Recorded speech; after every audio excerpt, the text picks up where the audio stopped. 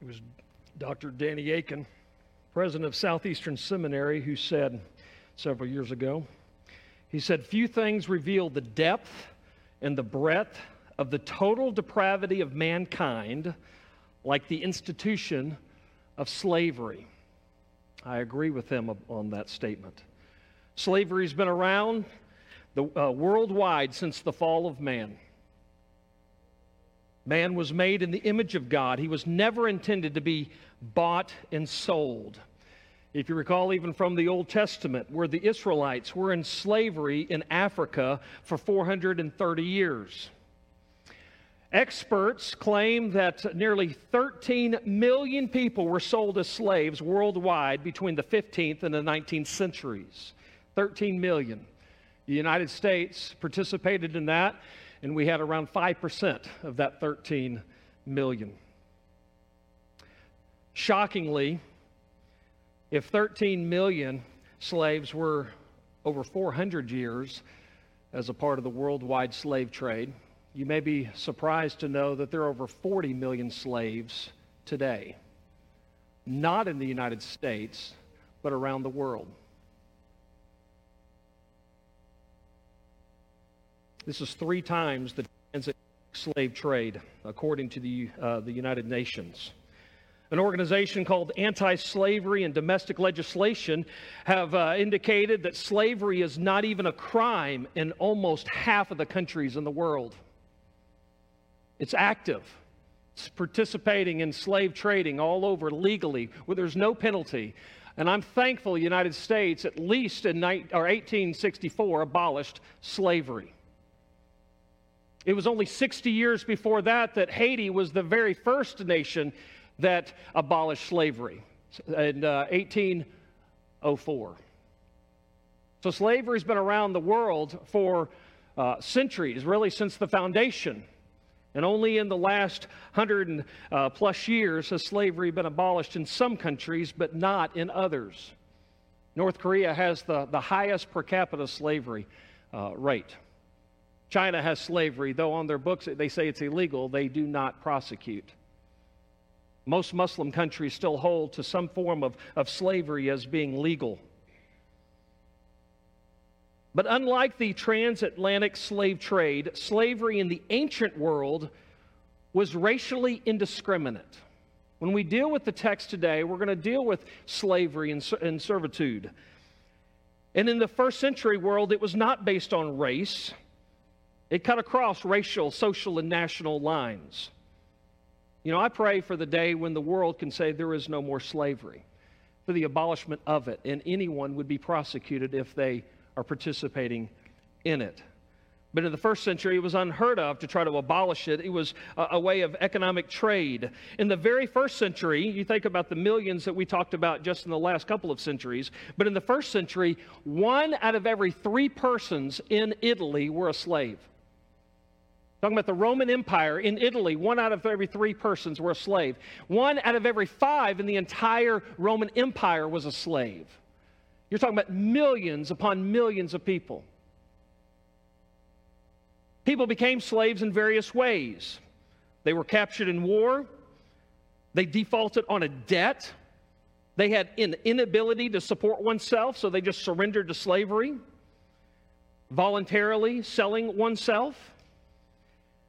They were being sold as children by destitute parents. They were born to slave parents. They were convicted of a crime, or perhaps they were kidnapped and sold into slavery. It's in this world that we're going to step into in just a few moments. When Jesus speaks, when Paul speaks about slavery, and how is a servant, a slave, to respond to their conditions? We are far removed from that. But even in the most destitute situations, it's interesting what Jesus and Paul state about their response and what we can learn from how we should respond in the days that we live. Jesus said in the Sermon on the Mount, Matthew chapter 5, verse 38, to a culture who definitely understood slavery, "You have heard that it is said, an eye for an eye and a tooth for a tooth. But I say to you, do not resist the one who is evil. But if anyone slaps you on the right cheek, turn to him the other also. And if anyone would sue you and take your tunic, let him have your coat as well. And if anyone forces you to go 1 mile, go with him 2 miles. In that culture, it was Jewish residents of Rome in the Roman Empire had no rights. They were under the rule of the Roman Empire. Therefore, if a Roman soldier came by and saw a Jewish man, he could say, hey, you're going to carry my pack as we're going to walk 1 mile. That was the obligation of the citizens of that day. And Jesus challenged them. Don't just live up to the minimum expectations. Live out your faith in such a way that you would smile as you walk that mile and then offer a second mile for free. You think that set well in his sermon? I think people said, oh, yes, let's go apply that right now. He says, give to the one who begs from you and do not refuse the one who would borrow from you. You have heard that it is said, you should love your neighbor and hate your enemy. But I say to you, love your enemies and pray for those who persecute you. Paul is writing to a young pastor named Titus in the book of Titus today. And if you've got the Bible with you, I encourage you to pick it up. And we'll turn to Titus chapter 2. And we're going to look at 2 verses today, verse 9 and 10. If you don't have a Bible, let me encourage you to pick up the black Bible in the pew rack right in front of you. If you use the Pew Bible, it's on page 938. I'd like you to have your eyeballs on it. Just as David told us about the powerful effect the Word of God has in the hands of people, that's why I want your eyeballs on the text to hear what God has to say through His Word versus just some of my commentary and application of it. The Word of God pierces the hearts and changes lives. So as we look at every word, and this is what we're doing as we do an expositional teaching through the book of Titus, I want to look at every word and what does it say and what are we to do with it. Paul is writing to Titus, and as we indicated several weeks ago, Paul had been there because he was under arrest going to Rome, and he had a few months in Crete where he was, and the gospel had been planted there, but now Paul is moved on, but he's sending Titus back saying, the gospel's been planted here, the church has birthed, but there's some things out of order, and so Titus, I'm sending you there so you would put what remains into order. Part of that was raising up godly leaders, and now it's how do we disciple in the culture that we're in. And he's talked about older men and older women, younger men, younger women, and now he addresses in verse 9 and 10 bondservants. Those who apparently would be those who have no rights, but how, as they get saved and as they're contributing to the church, how do they respond in a world that they have no rights? And he says this, verse 9, bondservants, which is doulos, it's slaves, are to be submissive to their own masters in everything. They are to be well-pleasing and not argumentative, not pilfering, but showing all good faith, so that in everything they may adorn the doctrine of God our Savior. The reason I appreciate expositional preaching, that means going through books, going through the understanding of every word, is because we have to go across some words, some sections, some verses that we may not be comfortable with. But if God has placed in His Word, it is necessary that we read, we comprehend, and we understand so that we can apply. And I don't believe anybody in this room is a slave today, but, thinking about the first century believers who were slaves and getting instruction from Titus here on how to respond to their masters who are treating them wrongly, I think of us who live in a free country, and I'll never take that for granted because it could be taken away someday.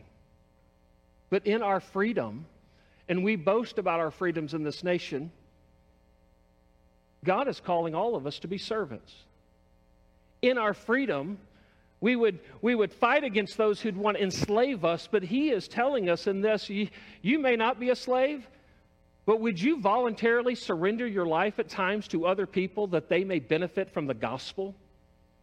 Several years ago, there was a term coined by Steve Sjogren who said that the church, his whole church in Cincinnati, was all about servant evangelism. He says everybody is about evangelism, sharing the gospel, which you could and should vocally share the gospel. But he said in our culture, people won't hear you until they see you. So go out and serve people, giving you an opportunity to share what the gospel is. And he grew an entire church based on, in his culture, about servant evangelism. So as I look at this text, knowing in our day, we're not slaves being bound, but how could we step into the world and serve people with a smile, serve people with good intention, serve people not where we're well-pleasing and not argumentative, not pilfering, but showing good faith? How could we submit and surrender to those in our lives, whether our boss or our neighborhood or wherever we are, and just serve people? What is your doctrine or belief of servitude? Paul does not in this verse endorse slavery, but he does provide a strategy to serve others in a way that may make an internal impact in their lives, no matter what position they may have. No matter who you may be under in your authority, no matter where you may find yourself, I think Paul gives us 5 principles in these 2 verses that promote a happy and holy life that may impact those you work with or even work for. And I'm going to use the acrostic. I rarely do this, but I saw it in the text, so I'm going to just give it to you this way. We're going to do the acrostic SERVE, S-E-R-V-E. I'm glad I was able to spell that without spell check. I don't always get that right. But serve. I mean, as someone like Paul, who had been on trial, who is in chains, who is headed to prison, who has no rights, he's speaking from experience what it means. You don't have any rights? How do you serve those who are you're under their authority? How do you love them in a way that proclaims the gospel in this difficult situation? As Paul often was chained to the Praetorian Guard, heading towards Rome, he knew that he was bound. But the way we live our lives can be unbound with the gospel. Do you realize Paul wrote most of the New Testament while he was sitting in prison? You think, how can I be effective if I'm under someone's authority and I don't have a lot of freedoms? Listen, the gospel is not bound. You can live it. You can share it, even while in prison or in slavery. You can live it, even while you're working for the employer you do or living where you live. Paul knows that everywhere you are is a place to be happy and holy and to share the gospel. He knew that everyone he met was someone you could serve and impact with the gospel. So what is your doctrine and belief about serving? 281 times the word serve is used in the Bible. The Greek word serve means to wait upon someone, to attend to someone, to take care of someone's requests or needs. It can also be translated minister. We use minister as a title, but in reality, minister is a verb. It's what you do to serve one another. So what is your ministry? How do you minister to others? In the book of Mark, chapter 10, verse 43, Jesus said, "Whoever would be great among you must be your servant. And whoever would be first among you must be slave to all." He didn't mince words, did he? For even the Son of Man did not come to be served, but to serve and to give his life as a ransom for many. Paul wrote about this same aspect in Philippians chapter 2 when he spoke about Jesus. He says, though he was God, he did not count equality with God a thing to be grasped or clung to, but he emptied himself by taking the form of a servant. He humbled himself and became obedient to the point of death, even death on a cross. You think about how Jesus, who was all creator, all God, and he came to serve you. He showed this at the Lord's Supper as he gathered the disciples together for the Passover, but he translated that into a whole new meaning with the communion and his Last Supper. In John chapter 13, he says, "If I then, your Lord and teacher, have washed your feet, you also ought to wash one another's feet. For I have given you an example. A servant is not greater than his master, nor a messenger greater than the one who sent him. As those in the Jewish culture were walking in the streets of Jerusalem, their feet would get very dirty. They may wear sandals, they may be barefoot, but when they walked into a home, it was customary for the owner of the home to have their servant, the lowest person in the household, to wash everyone's feet so they would be clean as they came into that home. And imagine when you walked into that room, that upper room, for Passover, and Jesus, the one you're following, the King of the universe, is the one who kneels down and washes your feet. How humbling. And then he calls all of his disciples. Just as I've washed your feet, you ought to serve other people in the same way. You think that's the lowest person on the totem pole? Well, that's what I'm calling you to do in the world you live in. Wow. Galatians 5:13 says, "For you were called to freedom, brothers, but only do not use your freedom as an opportunity for the flesh, but through love serve one another." So how, in this passage of Titus chapter 2, verse 9 and 10, can we serve one another? The first way is to be submissive. You'll see it right in the text. If you're going to take the outline, serve, the first letter is S, and it is submissive. Bondservants are to be submissive to their own masters. He does not say, you need to buck against the system, you need to fight, you need to protest, you need to claim your rights. If you find yourself in a position where you can serve, then be submissive to your own masters. Let God bust you out. He'll work for you. You simply step into a submissive role. Whether it's your workplace, your neighborhood, with fellow Christians, your country, your spouse, your parents, serve in a way that might take second chair. How can we do this? Why should we do this?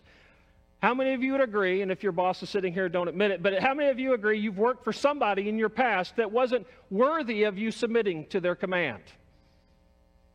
Some of them were jerks. Some of them just didn't care about you, but they were paying you a paycheck, and you had to serve them in such a way that it may come outwardly okay, but inwardly you're just dying inside going, I hate this job, I hate this place, I hate that teacher, I hate those people. Yeah, there are times we step into a position where Jesus says you ought to submit to them and serve them even though they are not worthy of it. And you think, well, why would we do that? And then I consider what Jesus did for us. None of us were worthy of salvation. Not one of us was worthy of him humbling himself and becoming a servant, even to the point of death on the cross. See, while we were yet sinners, Christ died for us. It wasn't because we are worthy, it's because we are sinners and in great need. And because of his kindness, he led us to repentance. Serve one another. One of my favorite verses in the entire Bible is Colossians 3, 22, 23, 24. Bondservants, obey in everything those who are your earthly masters, not by way of eye service as people pleasers, but with a sincerity of heart, fearing the Lord. Whatever you do, work heartily as you're working for the Lord and not merely for men, knowing that from the Lord you will receive the inheritance as your reward. You are serving Jesus Christ. How do you serve a boss? How do you serve a teacher? How do you serve even a parent that may not be worthy of service? You just remember you're not working for them, you're working for the Lord. And through your humbling of working for the Lord, you may actually make an impact for the gospel in their life. Ultimately, we always serve Jesus Christ. We do everything for the glory of God, who has gifted us and strengthened us. Our motivation in serving others is a divine calling to please our Father and our Savior. To serve others, we help others, we honor others in a way that honors Jesus. Are there exceptions of when we should not serve others or obey others? Yes, there are times you should not obey the command of someone who is an authority over you. You should not obey something when they ask you to do something unbiblical or illegal or unethical or immoral. Think of Shadrach, Meshach, and Abednego in the Old Testament. They were asked to do something, commanded by law to do something they would not do. They would not bow down to a foreign god. They obeyed all the other things, but they would not bow down. And they trusted the Lord would protect them or send them into His presence. So we do not serve in a way that would violate our Christian principles. But outside of these, our goal should always be to submit and serve others for the sake of Christ. Paul was a great example of this. While in prison or on the mission field, he served others for their good. What about E? We serve others by being excellent. Look at the text. He says, in everything, they are to be well-pleasing. This speaks to the scope and the spirit of service. As you serve someone, how is your heart? What is your attitude towards this? Do you have an attitude of gratitude that Jesus has you alive and gives you an opportunity to serve? A servant of Jesus strives to be well-pleasing in attitude and effort, giving the best, being excellent at what you've been asked to do, not half-heartedly, but fully engaged. This is well-pleasing to the Lord, which will be well-pleasing to those you serve. Ephesians chapter 6 tells us in verse 6, a bondservant of Christ, doing the will of God from the heart, rendering service with a good will as to the Lord and not to man. Actions and attitudes put Christ on display for all to see. You ever been asked to do something you really didn't want to do, and you did it about half-hearted just to make sure as minimum requirement? And here Christ always says, give it your best, because remember, you're working for me, not for them. It's your character that shines or confuses about the gospel. You know, the example that I see in Scripture is Peter. I don't find in Scripture Peter did anything halfway. He was all out, whatever it was. He gave his all. He walked on water. He was the first to confess that Christ was the Son of God. He was the first to confess all of his devotion. He was first to preach to a potentially hostile crowd. Whatever Peter did, he did his best. And he also blew it royally. Whichever it was, he was all out, all in, all going forward. He was excellent. Which leads me to R. The next words in here is not argumentative. I see this as respectful. When you serve others and you're submissive and you're excellent, you move into a respectful attitude. You're not argumentative. You don't fight for your rights. You just respect them, not fighting against. When I was in high school, I had a part-time job somewhere. I won't say where it is because sometimes people watch the service from where I come from, so I won't even say what their name was. Because they may call me and say, you're talking about me, aren't you? When I was in high school, I worked a part-time job at a couple different places, but one place. And one particular place, there were just two of us that were working at this location, and it got super busy. And my coworker, who was not only my coworker, he actually came to my church, and he went to my school. So I knew him pretty well. But he was in one of these philosophical phases of his life, and he was really busy. And I won't even say his name, but hey, you got to come help. And he just stopped, and he says, Chris, I'm not a human doing. I'm a human being. And we got 20 people in line, and I'm like, I can tell you what you're going to do with that human being in a second. But anyway, no, one of the things is just like, okay, I'm a human being. I'm not a human doing. But I'm thinking if you don't start doing, you ain't going to be being here any longer. But here, he wasn't trying to be argumentative, but he really was. He was like, I'm not really here for that. There are people who are argumentative. They're not respectful. They don't understand what their role is. See, servants of Christ do not talk back or mouth off. Yeah, I'll do it, but boy, what a jerk I'm working for. Boss comes in, talks to 20 people, and the boss walks out, and everybody starts complaining and arguing. A servant is not argumentative, contentious, or disagreeable. They don't talk bad behind the backs of those who are in authority, which would compromise their witness. Consider, there's 20 people there. Boss comes in, says something, and everybody's disgruntled, and it's the Christian who's the most vocally argumentative, and he has just lost his witness for Christ. This guy complains about everything.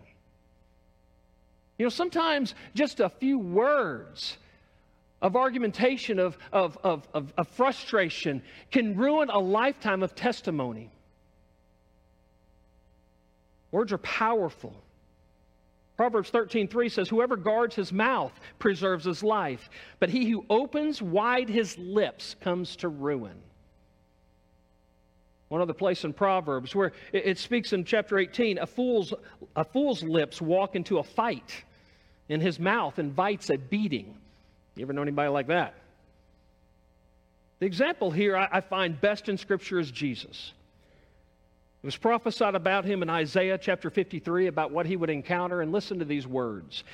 Jesus is who it's speaking of. It says, he was oppressed and he was afflicted, and yet he opened not his mouth.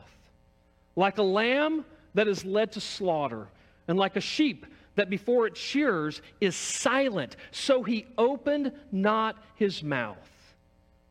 Now, does it mean you should never speak up at times?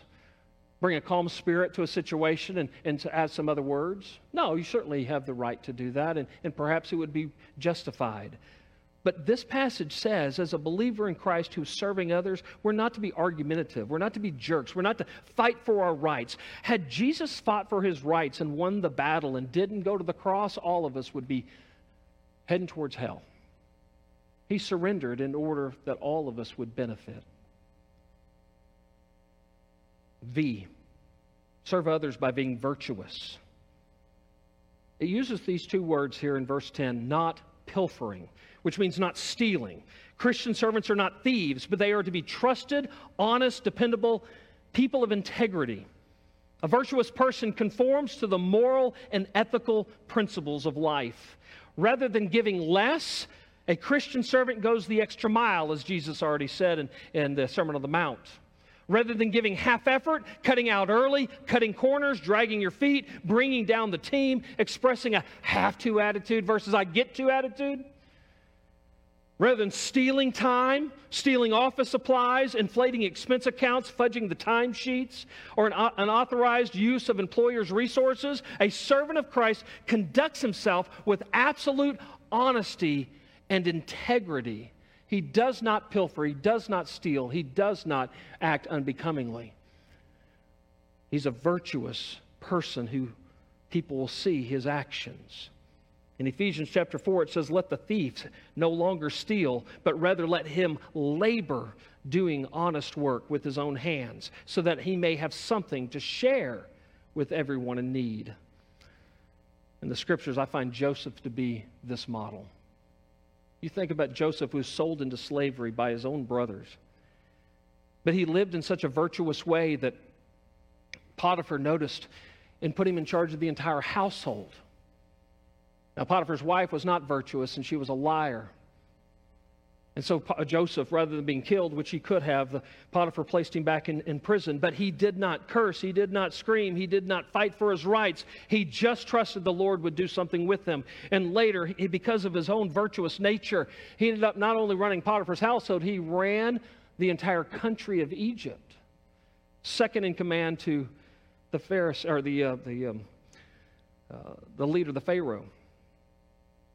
Which leads me to the last portion. How do we conclude serving?